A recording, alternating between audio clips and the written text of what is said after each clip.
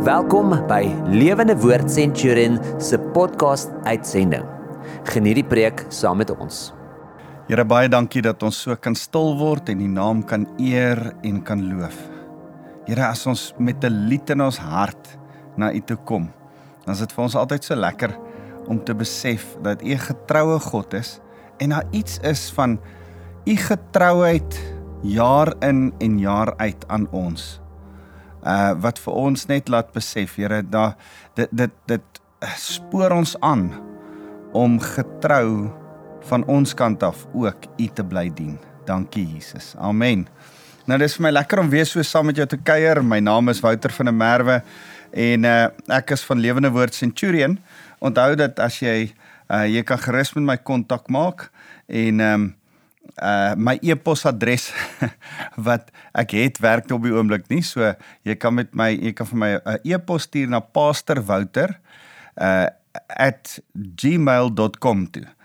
Dis 'n ander e-posadres wat ek gewoonlik gebruik, maar my e-posadres werk nie op die oomblik nie. So pastorwouter@gmail.com kan jy vir my 'n e-posadres stuur. Nou ek wil vir jou sê, hierdie week het my bloed so 'n bietjie gekook, na aanleiding van wat verlede Sondag gebeur het, in die FNB stadion. Sekere mannetjies met rooi bereis het weer goed geskree teen die mense waarvoor ek lief is. En as mense skree kill the farmer, kill the boer, dan is daar goed in my waarmee ek stoei. En na aanleiding van dit, na aanleiding van 'n paar goed wat hierdie week gebeur het en met mense wie ek gesels het, 2 ouens in my gemeente wat hulle werk verloor het as gevolg van victimisasie, maar gewone werkspolitiek, nee. Dis maar wat gebeur in die werksplek. Het ek konstant by hierdie vers uitgekom en na aanleiding van dit wat ek verlede week gepraat het ek besef, ons moet met mekaar oor beginsels praat, want jy sien, verlede week het ek met jou gesels oor hoe om by jou roeping uit te kom. As jy dit gemis het, jy kan dit op 'n podcast of op YouTube gaan kyk, ons gemeente Lewende Woord Centurion se YouTube, dan kan jy gerus daarna gaan kyk. Maar ek het met jou gepraat oor hoe om by jou roeping uit te kom, en dat sukses lyk soos om by jou goddelike roeping wat die Here jou voor gemaak het uit te kom. Maar ek wil vandag met jou praat oor die roete soontoe beteken dat ons sekere beginsels in plek moet stel. En ek wil nie vandag met jou praat oor die hoop in Christus of die roeping wat jy het nie, maar meerendeels oor wysheidsbeginsels wat ons in plek moet hê in ons lewe om die lewe te maak werk. En daarom het ek dit so op my hart om vandag met jou te praat oor een van my geliefkoeste skrifgedeeltes. En ek wens, een van my begeertes, as ek nou vandag iets kan wens, is dat jy vandag hierdie skrif uit jou kop uit sal leer. So, kom ek lees vir jou Spreuke 4 vers 23. Nou, ek terg altyd my oudste dogter so, want toe sy 'n babietjie was, het sy hierdie bladsy vir my uit my nuwe Afrikaanse vertaling, die 83 vertaling, uitgeskeer. Net hierdie stukkie van Spreuke 4 vers 23, hierdie bladsy, hoofstuk 5 se eerste stuk en hoofstuk 4 se laaste stuk. Dan sê ek altyd vir haar, jy beter hierdie uit jou kop uit leer, want jy het hierdie uit my Bybel uitgeskeer. So, Spreuke 4 vers 23 sê, bewaak jou hart meer as enige iets wat bewaar kan word, want daaruit ontspring die lewe. En hierdie is regtig vir my, ek wil dit tog vir jou ook in Engels lees. Hy sê, above all else, guard your heart more than anything that can be guarded, because your heart is the wellspring of life. Ek hou so van hy wellspring of life, die fontein van lewe. So kom ons begin by hy sê, bewaak jou hart meer as enige iets. In Engels, dan begin hy met die meer as enige iets. Hy sê, above all else, guard your heart.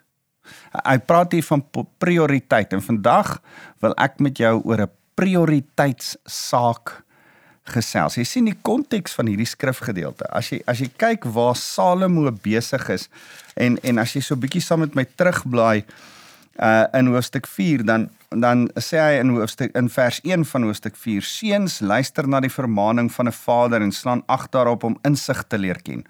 Hoorie, ek wil julle beginsels, insig leer.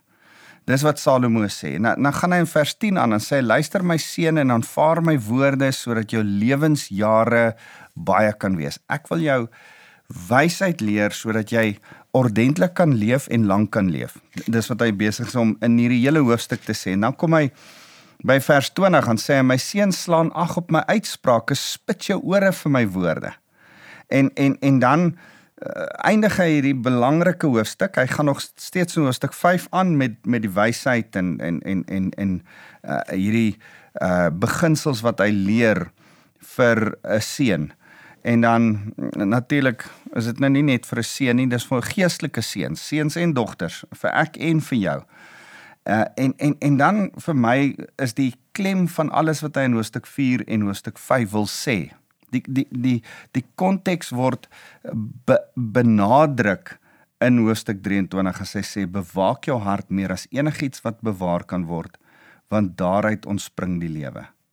En dan gaan ek saam met jou nog net nou kyk na vers 24, 25, 26 en 27, want hy het 7 punte hier beet oor hoe jy jou hart moet bewaak, wat jy met jou mond, met jou lippe, met jou oë, met jou gesig, met jou voete en met jou lyf moet doen.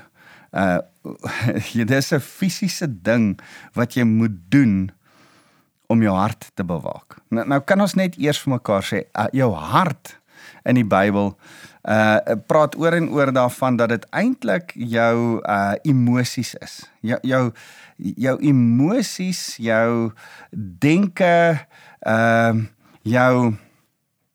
jou wil wat jy het. Met ander woorde, jou sielsarea, né? Ons praat van die siel as jou wil, jou intellek en jou emosie. Kom ons praat van jou verstand. Dis dit wat jy kan kies. Jy kan kies wat jy wil doen.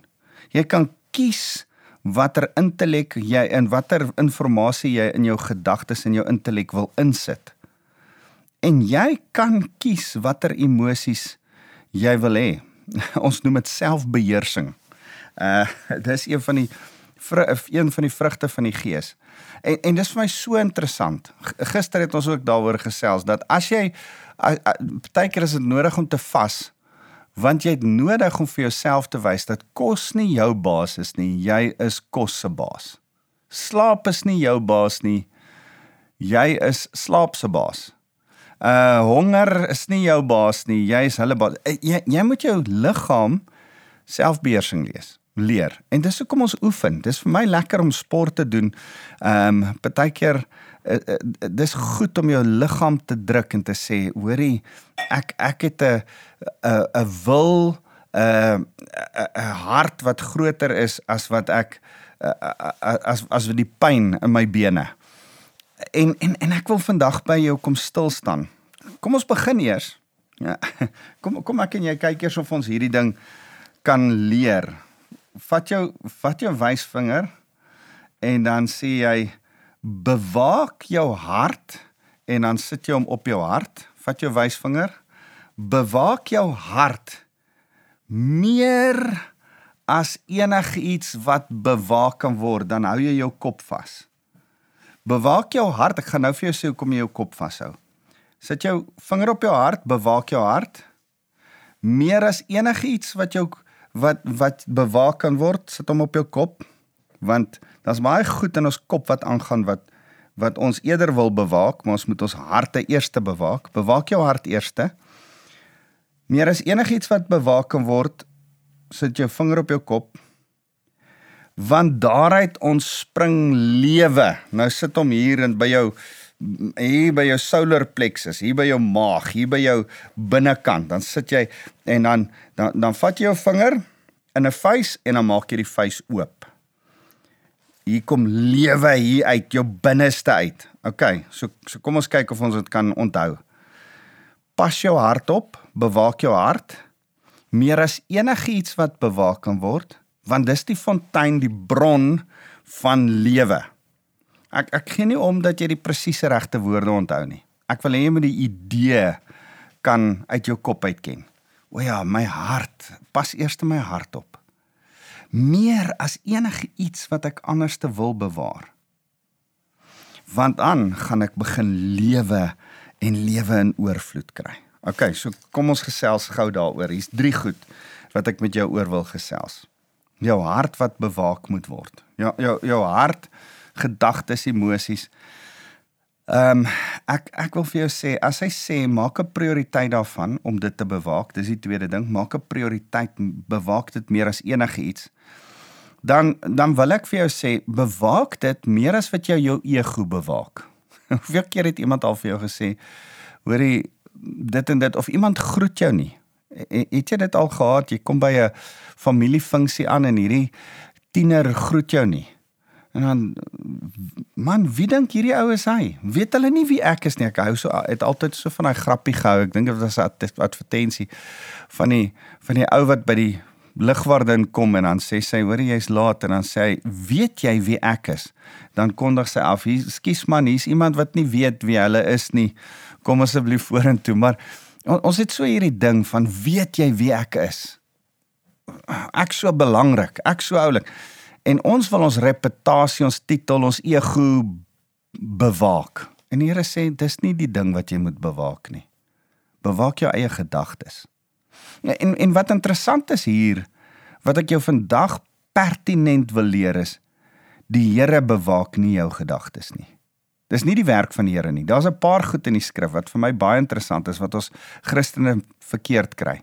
Ons dink, die Here maak ons nederig. Nee, die Here sê, maak jouself nederig voor die Here. Nederigheid is jou werk. Jy moet nederig word voor die Here. Dis een van daai goed. Nou net so, hand aan hand saam met nederigheid, is een van die goed wat jy moet doen, is om jou hart, jou gedagtes, jou verstand, jou wil, jou intellek, jou emosie op te pas. Dis jou werk, dis nie die Here se werk nie. Die Here gee jou die tools om dit te doen, en ons gaan nou daarna kyk. Maar dis jou werk om dit te doen. As ek aan die hele skepping dink, en ek praat met jou in die afgelope tyd oor die roeping en die hoop wat die Here het, en sukses en die verwagting wat die Here voor jou stel, dan wil ek vir jou sê, jy gaan nie by sukses en hoop en roeping uitkom, as jy nie die tools gebruik wat hy vir jou gegee het nie. Wat is die tools? Die Heilige Gees, die woord van God en medegelowiges om jou. Die woord van die Here, gaan ek vandag vir jou wys, is so belangrik in jou lewe. En daarom moet jy deur middel van die Heilige Gees die woord gebruik om met die mense om jou, gelowiges en ongelowiges, in goeie verhoudings mee te stap. Want jy sien, dis meeste van die tyd, die gelowiges om jou, wat jou kwaad maak, wat jou ego toets, wat jou 'n bietjie verneder laat voel, wat jou laat voel dat jy moet keer vir jou geld en jou reputasie en miskien selfs jou verhoudings. Partykeer soms voel jy dat jy jou hart moet bewaak teenoor die Here, of dat jy jou hart moet bewaak teenoor 'n sekere omstandighede. Maar meeste van die tyd moet jy jou hart bewaak teenoor mense. En ek dink so aan hy skrif wat sê, yster slyp yster, en so vorm vriende mekaar. En ek dink die Here sit ons in 'n gemeenskap van gelowiges tussen ander mense om hierdie ding te oefen, sodat jy al meer en meer daarin geolie kan raak om jou hart te bewaak, om dit reg te kry. So dis 'n prioriteit. En kan ek vandag vir jou sê, vergeet van dat jy so belangrik is. Ek het so 'n dingetjie wat ek altyd vir myself sê van, moet jouself nie te ernstig opneem nie. Ons kan onsself tog so ernstig opneem en dink ons is so belangrik. Ons is nie. Die Here is belangrik. It's all about him. En as ons hier is om hom te dien en mense om ons te dien, dan hoef jy nie te veg vir jou regte nie. Jy het geen regte nie. 'n Dooie mens het nie regte nie, en jy het gesterf in Christus en nou lewe Christus in jou. Jy het nie regte nie. Jy het voorregte en die voorreg wat jy het is om 'n kind van God genoem te word. So, as jy jou hart bewaak, hierdie hart, hierdie oorsprong van lewe, dan wil ek by hierdie wellspring of life vinnig net stil staan en sê, daar's 'n bron wat die Here sê lewe is. Jou hart, jou emosies. As jy begin dink, ek het so mooi, ek probeer dit vinnig soek, ek het so mooi Engelse sê ding gehoor. Someone once said, sow a thought and reap a deed. Sow a deed, reap a habit. Sow a habit and reap a character. Sow a character and reap a destiny. Jy sien, ek wil saam met jou by jou destiny, by jou roeping, by jou hoop, by jou verwagting uitkom. Maar dan moet ek eers werk aan jou karakter.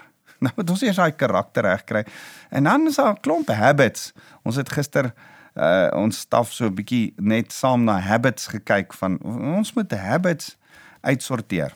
Ons het Craig Rochelle het 8 habits wat ons saam ons eie habits wil maak. Goeie gebruike. Maar waar kom jy by 'n habit uit? Is jy moet konstant aanhoudend getrou goeie goed doen. En ek kan nie goeie goed doen as my gedagtes nie goed en suiwer is nie. Ek kan nie my gedagtes suiwer kry as ek nie my hart bewaak nie. So ek en jy moet vir mekaar sê, dis ons prioriteit, dis waar ons kom. Ons kies vandag om ons gedagtes reg te kry. Jy sien, jy kom voor omstandighede. Soos ek luister radio op pad terug van die kerk af en ek hoor Julius Malema het weer geskree, kill the farmer, kill the boer. En dadelik sit daar emosie in my. Dadelik is daar gedagtes in my. Dadelik is daar goed wat ek wil sê met my mond. En dan moet ek sê, wag. Ek staan nou voor 'n keuse. Ek staan onmiddellik voor 'n keuse. Kies lewe of kies dood. Kies die regte ding of kies die verkeerde ding. Kies bewaak my hart of kies laat my hart maar maak wat hy nou wil maak. Want hy wil nie nou bewaakend wees nie. Hy wil nou kwaad raak, hy wil nou woedend raak, hy wil nou slegte goed sê. Jy kom in 'n situasie by die werk en iemand sê vir jou iets slegs. Ek sit met iemand hierdie week wat sê hoe hulle baas hulle vloek. Vloek. En ek dink by myself, Here, dankie dat dit nie met my gebeur nie. Want ek weet nie of ek my hart genoeg sal bewaak as my baas my vloek en selfs met in hierdie een geval met die dood dreig, sê ek sal jou doodmaak. Dan dink ek, Here, miskien is dit beter dat dit nie met my gebeur nie. En dan moet ek vir myself sê, okay, hoekom nie? Want dalk moet ek my hart nog meer bewaak. Dalk is my hart nog nie sterk genoeg bewaak nie. Dalk moet ek oefen om my hart te bewaak. Want ek wil vandag vir jou sê,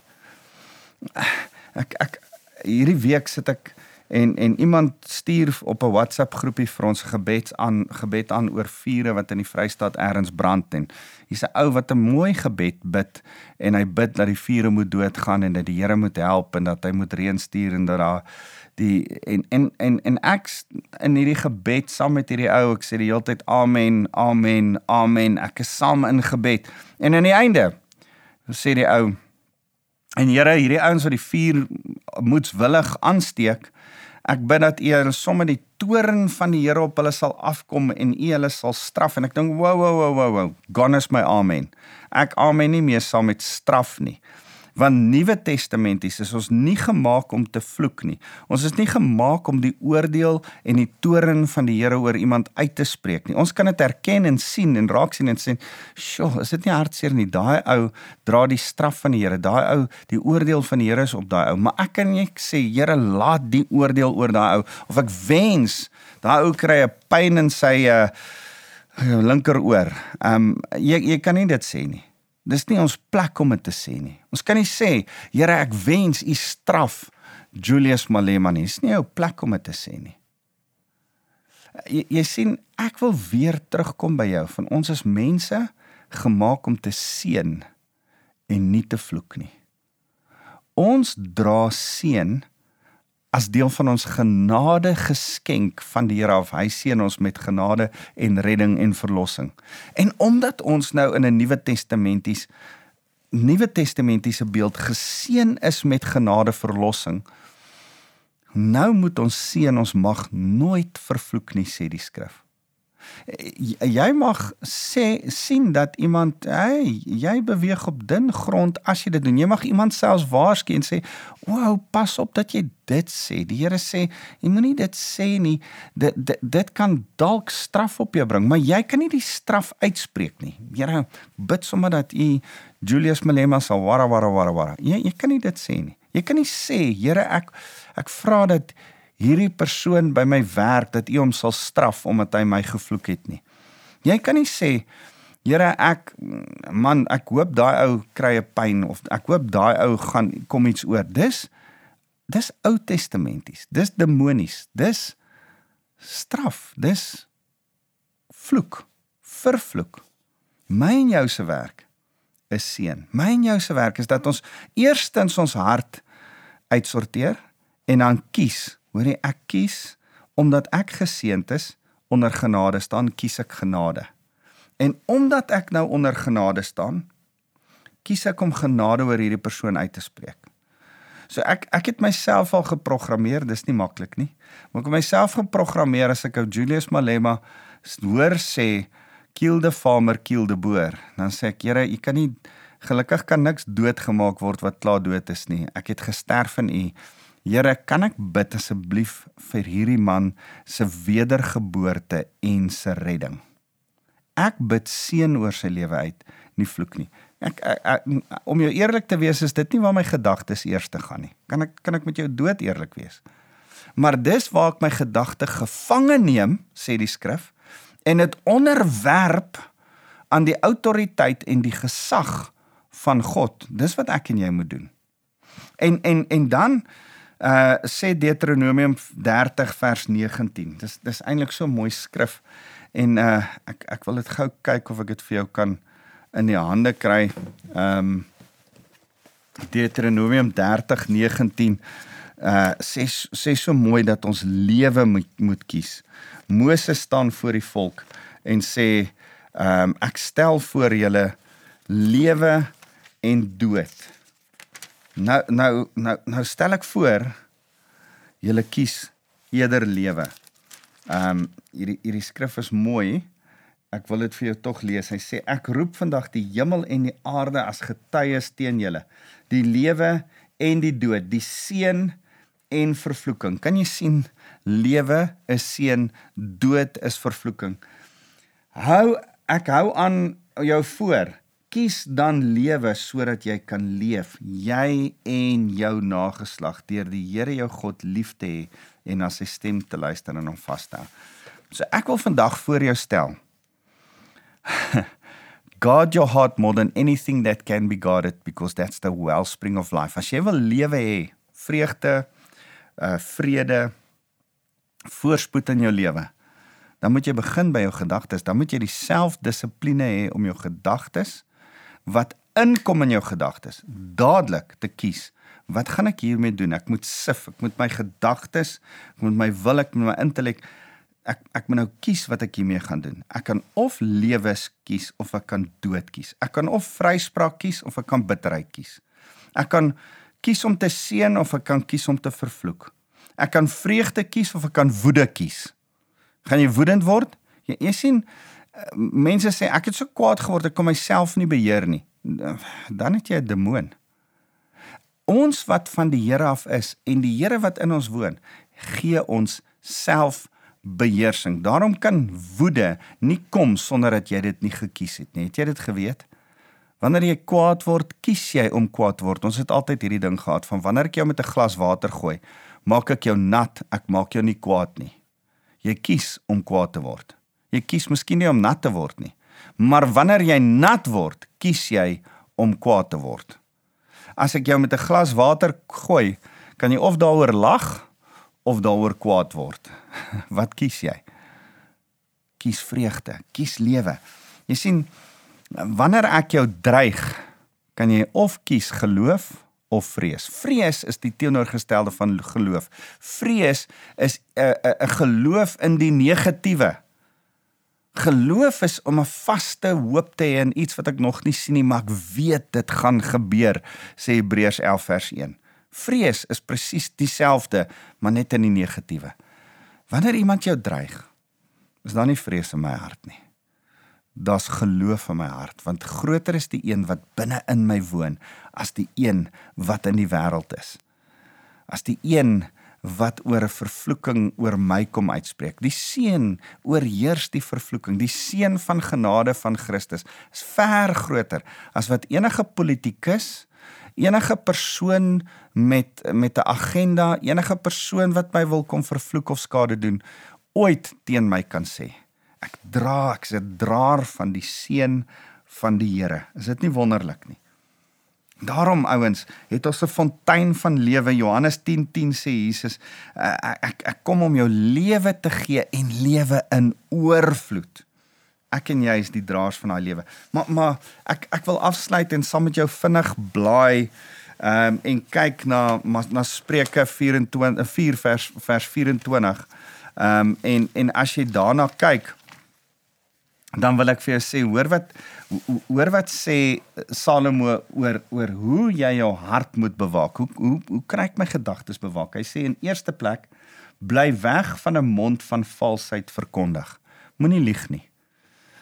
Een van die eerste goed wat begin gebeur, as jy verkeerde keuses maak, is dan kom die verkeerde woorde uit jou mond uit en dan lieg jy.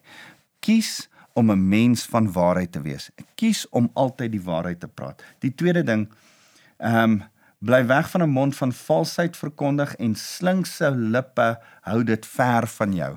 Slinkse lippe. Ek dink wat ons sê, as jy vir 'n baas werk en jy hou nie van wat hy doen nie en jy hou nie van wie hy is nie en jy begin in rebellie praat die hele tyd teen hom, dis nie wat die Here wil hê jy moet met jou lippe doen nie. Ek wil vir jou tog hierdie skrif lees in Efesiërs 5 vers 3. Maar soos die heiliges, dis jy, betaam, moet daaronder julle van onsedelikheid en allerlei onreinheid of gierigheid geen sprake wees nie. Ook nie van skandelike en dwaase en lawwe praatjies, wat alles onvanpas is nie, maar eerder van danksegging. Weet jy wat? Sê vir die Here dankie. Moenie snaakse goed praat nie, moenie rebels praat nie. Moenie negatief praat nie. Moenie altyd die negatiewe goed wat jy raak sien met jou mond praat nie. Partykeer moet jy kies dat as jy die negatiewe goed raak sien by die werk, in jou familie, in 'n ander persoon, dat jy daaroor stil bly. Miskien sien jy dit raak dat jy jou hart moet bewaak en daaroor moet bid. Jy hoef nie daaroor te praat nie. Dis wat vers 24 verder sê.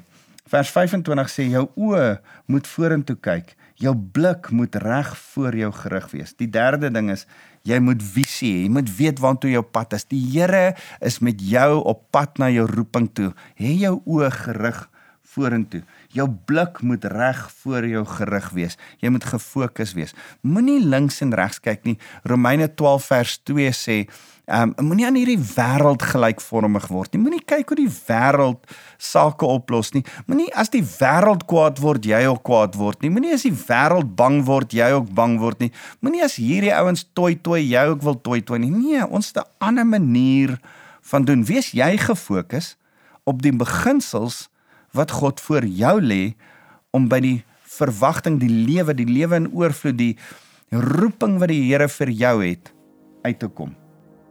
Die vyfde ding wat ek vir jou wil sê is in vers 26, hou die pad vir jou voet gelyk. Psalm 119 sê, u woord is 'n lig vir my voet en 'n lamp op my pad. Die woord van die Here hou ons op die regte pad. Dit is so mooi dat Jesus sê, ek is die weg, die waarheid en die lewe. Niemand kan na die Vader kom behalwe deur my nie. En die vroeë gelowiges was genoem die mense van die weg, die ouens van die pad. Jesus was die pad. Dis wat hy homself noem, die pad. Ek en jy het net een pad en dis Jesus. En ons hou op daardie pad vers 26. Vers 27 sê, en laat al jou weë bestendig wees. Byt vas, hou kop, loop op hierdie pad. Moenie links en regs, op en af, nie weet waartoe jy gaan nie. Hoor 'n bietjie wat sê hierdie skrif in Jakobus 1 vers 6. Hy sê, maar hy moet in die geloof vra sonder om enigiets te twyfel, want wie twyfel is soos 'n golf van die see wat deur die wind rondgeruk en voortgesleep word, want so 'n mens moenie dink dat hy enigiets van die Here sal ontvang nie. Hy's 'n dubbelhartige mens, onstandvastig in alles wat hy doen. In die ou vertaling staan daar onstandvastig in al sy weë. Ek en jy moenie onstandvastig wees nie. Ek en jy moet getrou wees, vasbly, weet waarvoor die Here ons roep, weet waantoe ons op pad is, weet ons wat ons doen, weet dat ons mense van die waarheid is en dat ons in die waarheid bly wandel. En nou wil ek Spreuke 4 vers die laaste een, die 7de ding, dan sê hy Spreuke 4 vers 27, moenie regs of links afdraai nie. Hou jou voet weg van die kwaad. Jy sien, as jy nie jou hart bewaak nie, en jy kies nie om die fontein van die lewe vir jou lewe te gee nie, dan kies jy kwaad. Dan sê, bly weg eerder van die kwaad af. Maar wat is kwaad? Kwaad is bitterheid, kwaad is woede, kwaad is vrees, kwaad is vergelding, kwaad is, as jy dit aan my gedoen het, gaan ek jou terugkry. Ek sê jou wys. Man, jy beter agter jou kyk, ek sê jou terug. En Here sê, nee, dis nie lewe nie, dis kwaad. Ek is in die goed, nie in die kwaad nie. Ek is in die lewe, nie in die dood nie. Kom ons bid saam. Here, baie dankie dat ons saam kan kom bid en kan kom vra. Ons wil ons harte bewaak meer as enigiets wat bewaak kan word. Help ons hiermee. Here, dankie vir u woord wat ons op hierdie regte pad hou. En Here, daarom wil ek elkeen kom seën wat na my luister. Mag hulle die liefde van Vader beleef en die genade van Jesus. En weet, Here, is net in die genade wat ons harte kan bewaak. En mag hulle die lewe van die Heilige Gees in volheid beleef. Ons loof vir Jesus. Amen.